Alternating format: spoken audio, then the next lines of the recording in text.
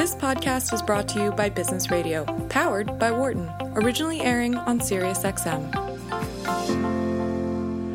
The world of driverless technology has had a rough couple of weeks. Recently, there was an incident in Arizona where someone on a bicycle was hit by an Uber vehicle that was testing the technology. Recently, since then, a Tesla vehicle got into an accident while its autopilot mode was enacted.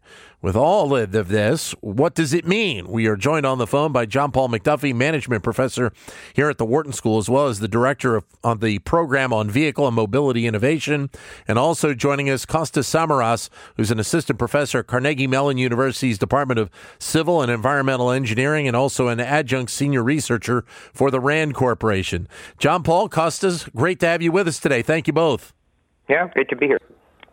Great to be with you. Thank you. I guess let's start with what happened with Uber about a week and a half ago. John Paul, what was your reaction to when that occurred? Well, I mean, we're early days yet, and there have been very few of these accidents. I mean, this may have been only the second fatal accident and the first of a pedestrian. So I think each story is, in that way, shocking, and of course, when there's a death involved, it's tragic. It's going to be more common, and I think we've all been telling ourselves that inevitably in the testing and improvement of autonomous vehicles, there are going to be people injured and killed, and we know that human drivers kill other humans all the time, and so, but still, the reality of it, I think, as we're all finding, is feels a bit different. Costas? Absolutely. This is a very tragic situation, but it seemed like everything that could go wrong went wrong in this case. You had the sensors on this vehicle should have seen this pedestrian. The backup driver, the safety driver, did not have their hands on the wheel, and no brakes were applied by either the driver or the car. So something went wrong, and we're looking forward to the final and full government report to see what happened. Now, the other story that I mentioned actually has a little bit of a different twist to it, Costa, in the fact that with the accident that involved the Tesla vehicle recently, this actually was a situation, from what I read, that the autopilot had been engaged, but the driver did not take control of the vehicle when there was a potential problem that was ready to occur, correct? Yeah, and this is something that we have highlighted in our research before, which is right now, a driver that uses some sort of robotic system or artificial intelligence to improve their driving can have some good outcomes. But when we are the backup systems, when the humans are the backup systems, we're pretty bad at doing that. And so what appears to have happened here in this Tesla crash was the car is saying to the driver, put your hands back on the wheel, put your hands back on the wheel, and they didn't do it. The Tesla was not able to either detect or the brake in time to avoid crashing head-on into this median divider. And this is a challenge for this transition to automation, where there's this muddled mixture of humans' responsibility, robot responsibility, and if it's somebody else's job, then nobody else is going to show up. And part of the problem, in just reacting to it myself, John Paul, is the fact that we already have an issue in this country with distracted driving to begin with. And that's even with people actually being responsible for driving the car at that time. So to a degree, it's hard to correct something that is unfortunately almost ingrained in so many people in the U.S. right now because of other elements within the car right now.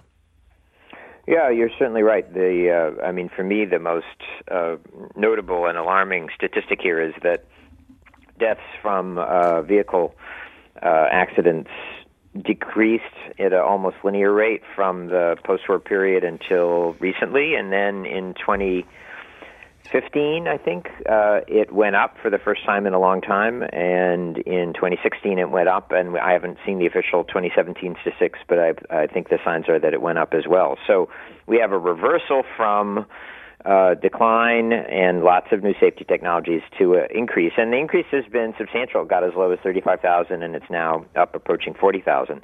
And I think pretty much everyone agrees, although there's not hard data on this, that it's distracted driving. So on the one hand, that means all the more reason to hope that automated driving improves fast enough to save us from ourselves. But in the transition, there's a lot more to be done to make regular vehicles safer in terms of the way people use other devices in the car. And it also raises a question about, as Costa said, any situation where you're expecting the human and the computer algorithms to share control of the car is very, very tricky to hand that control back and forth. Waymo has, for 3 or 4 years now, said we don't believe that level 3 automation where the control gets handed back and forth is a feasible engineering solution. We're going to try to go straight to level 4, which is no steering wheel, no brakes, nothing for a human to do. And we may start to see some, testing out of those different approaches now. Costa?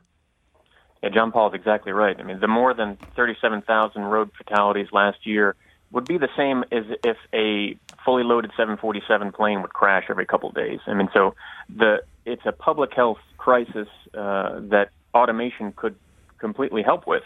I think the challenge here is how do we muddle through this transition period? And the big challenge in the last increase that John Paul had mentioned is that pedestrian deaths of the 37,000 total road fatalities, pedestrian deaths were about 6,000, and this is the highest number of pedestrian fatalities on the road since 1990. Same with bicycle deaths, was about 840 fatalities, highest number since 1991. So we're seeing drivers hit other people on the road at increasing rates, and hopefully we were promised that automation technology could potentially avoid some of this. Does it surprise you, Costa, that Uber has stopped their research, at least in the short term, until they figure out what happened here with this accident out in Arizona? No, I think it was the right call. They've grounded their fleets here in Pittsburgh, where the program started, and in Tempe, and in San Francisco, and in Toronto, until more information is able to be gathered. These were common sites around Pittsburgh. Every day I would see dozens of autonomous Uber driving vehicles driving around. Since the accident, since the fleet's been grounded, I haven't seen any. Of course, Uber is trying to understand, what went wrong and how they can potentially prevent it from happening again. Because this is a business risk to both Uber and Tesla. And, if they're seen to be either not compassionate but also not responsible in making sure that these risks are reduced, the future of their business and automation is more in question. John Paul?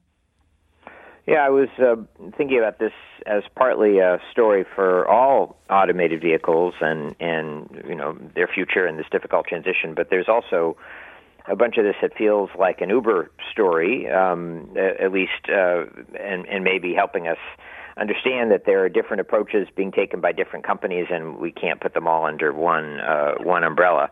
I mean, it probably could have happened to anyone, but some of what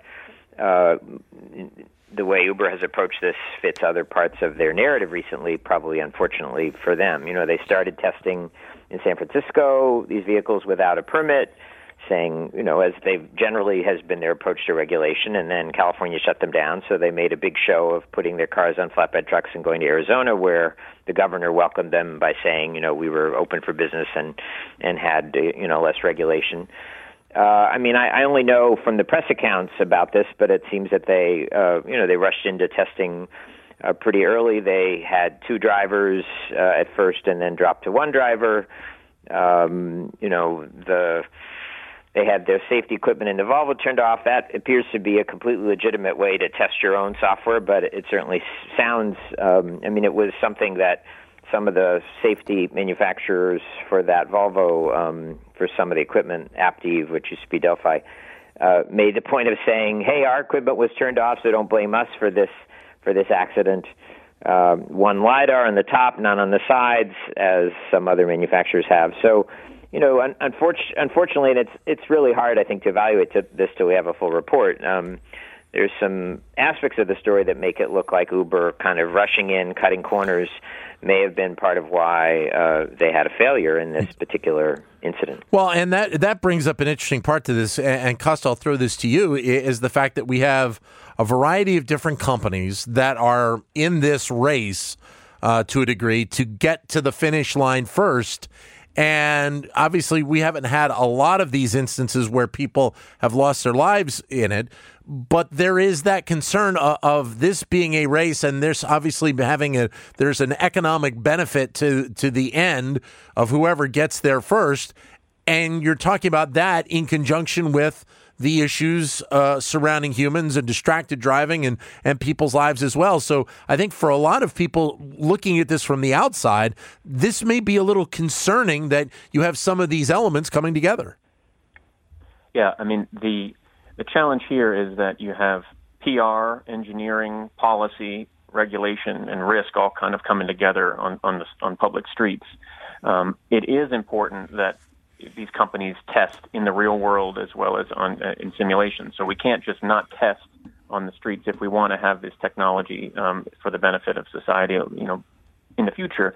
I guess the challenge is, as you mentioned, are they putting stuff out on the cheap? Are they doing stuff where it's not ready for prime time?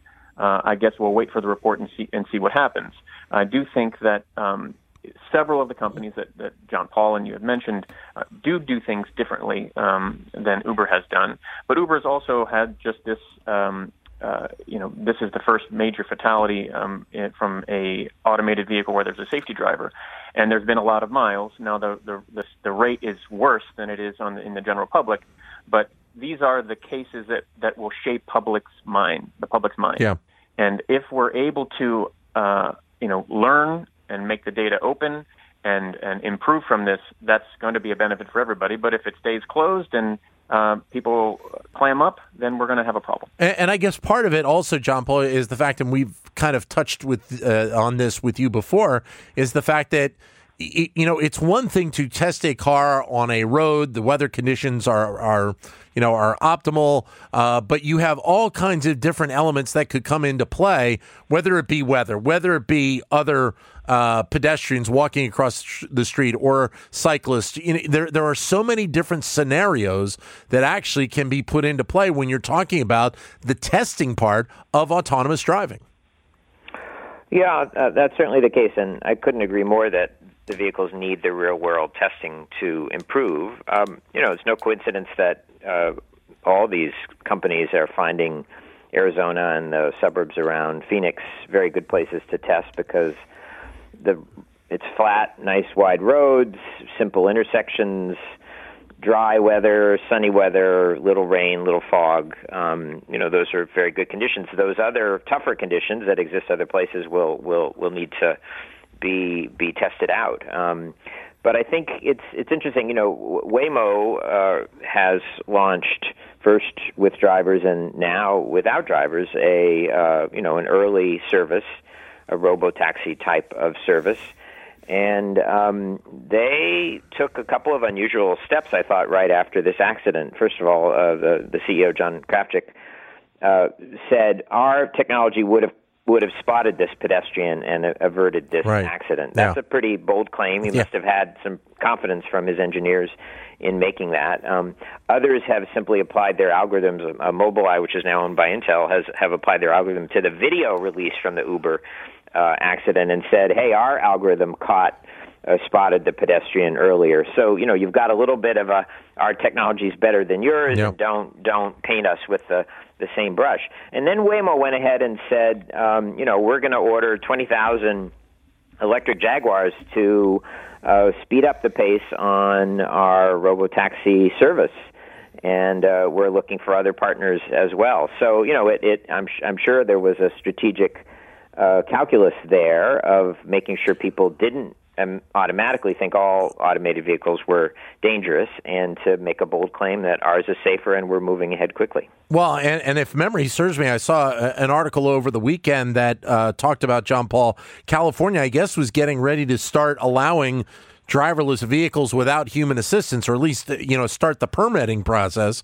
But from what I read, no companies have really stepped forward to go after those permits, at least right now. Yeah, I mean, there was a brief period when California didn't have regulations worked out, and they were criticized for that. But then they released some regulations. they've had a permit process for driving these vehicles with a test driver inside for a few months now.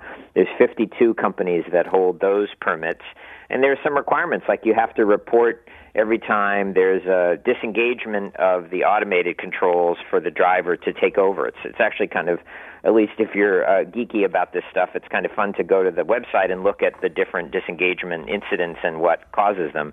But April 2nd, today, was the day that permits were going to be allowed to have those vehicles operate with no driver. So, I think we'll see. I imagine that plenty of companies will request the permits. How long they'll wait before they start using the permits, I think, is the question in the current environment. Costa? Yeah, John Paul is right. And according to the data that California collected, I think Waymo drivers had to re-engage with the car every 5,600 miles or so. So that's still got a long way to go, but sounds more impressive than what we've heard from some of the other anecdotes around how often the safety drivers have to retake the wheel.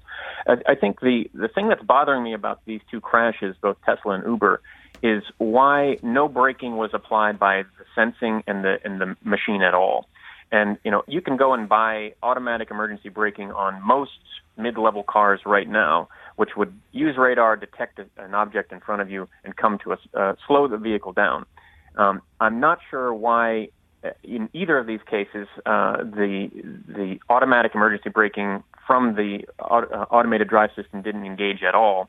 And if it were to engage some with the bicycle fatality in Arizona, that pedestrian, that bicyclist may have survived. As the speed goes down, your chances of survival go up a lot when you're hit as a pedestrian by a car. So that's something that I want to read in the final report and understand what happened here. 844-942-7866. If you'd like to join in with your comments or questions, Dan Loney in our studios in Philadelphia, John Paul MacDuffie of the Wharton School joining us on the phone, as is Costa Samaras of Carnegie Mellon University. 844-942-7866. Costa, I want to go back to something that John Paul touched on, and I mentioned with the various elements that could be involved in testing a vehicle. You mentioned you've seen a variety of vehicles in the Pittsburgh area there.